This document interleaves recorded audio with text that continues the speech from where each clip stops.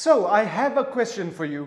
You started an investment. A year later, what's in that investment is actually less than what you've put into that investment. What do?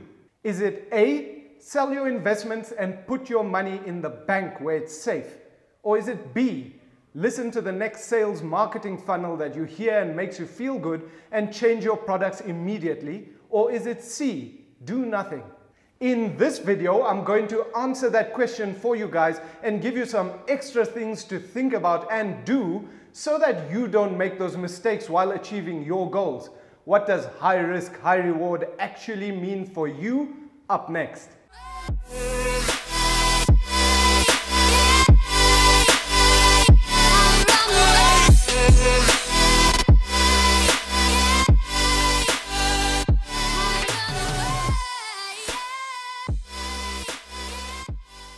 Hey guys, welcome back to Money Talks with me, Nabil Khan, where we get real in the conversation about money for you to build the right mindsets, habits, and education in your journey to financial freedom. Now, I'm interested to know what you answered when I asked that question. What went through your mind? Drop a comment below, leaving A, B, or C, and let me know what went through your head. Simply because any one of those answers says something about your understanding of your plan with money. Here's why.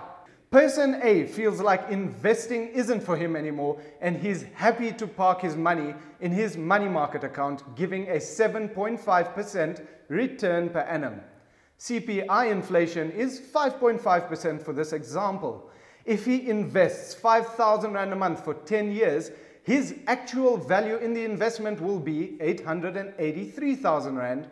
The thing is, his money at the time is actually worth, in today's terms, 517,000 Rand.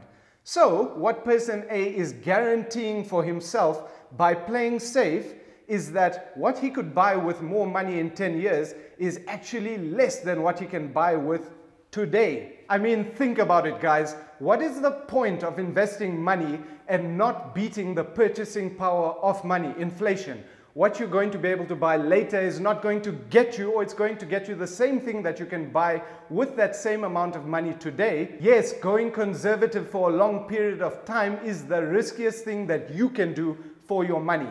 Now let's take a look at person B. Person B loves the idea of having a financial plan and feels proud to announce that his new features gave him something for free now and then. He generally looks out for specials and discounts on price when it comes to these things in his financial plan.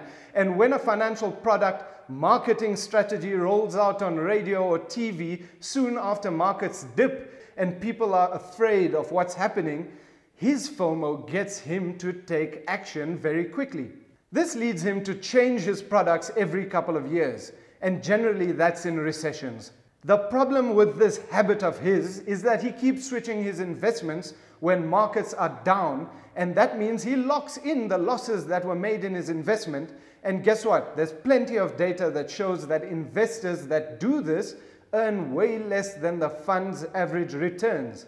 So what person B is guaranteeing is that he will have no clue if he is ever going to achieve a goal. Maybe he gets lucky, but probably not.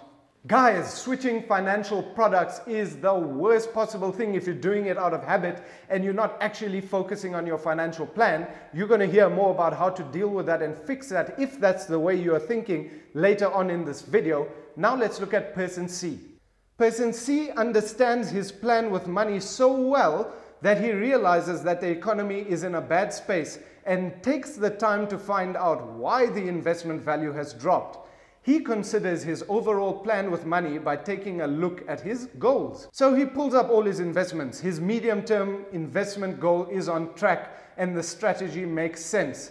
The time frame for his goal for the investment that has lost value after 1 year today is still a long time out, and the strategy still makes sense as it is.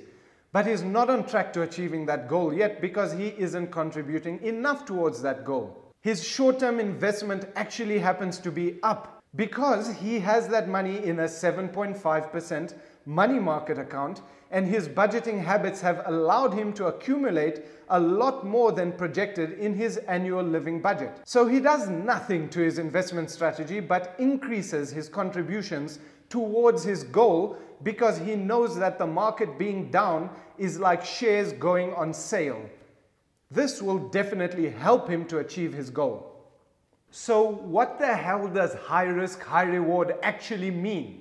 It's just a saying. It's not actually true. Yes, there are indicators and technical things when it comes to defining risk in an investment. And yes, history has proven that equities delivers the highest return over time. But I'm going to tell you something. Reading the market is not an exact science. And I'll also tell you that the correct answer to that question above is none of the above, because even doing nothing is relative to your understanding of your plan with money. So, how do you define what risk and reward is right for you? Disclaimer guys, there is a risk profile test that you can take and it classes you as an investor in different risk profiles, but that's not the magical solution to the question today. So, here's a list of questions that you can start asking yourself today that can help you in your journey to achieving your goals. What is my plan with this money?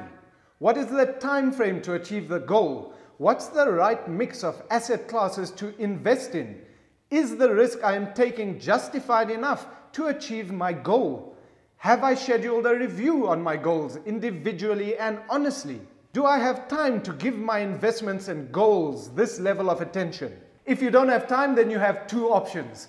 Leave your goals up to chance or find a professional to work with, someone that will help you see the value in advice by giving you exactly that, advice. Someone who helps you build something that you understand. Someone that can help you answer questions that the economy creates when it moves up and down. Who manages your emotions to make the right decisions. Someone who educates you and leaves you with value. And notice how I said someone that helps you, not someone that does everything and you do nothing. Achieving your financial goals, like any achievement, takes effort. And in this life, the craziness, the busyness of day to day, I'll tell you that one thing is guaranteed. You are in control because you have the choice. The choice to make time in a month, at least one day in a month, for you to look at your relationship with money, where you are in relation to your goals, because the riskiest thing that you can do with your money is not make time to look at your goals.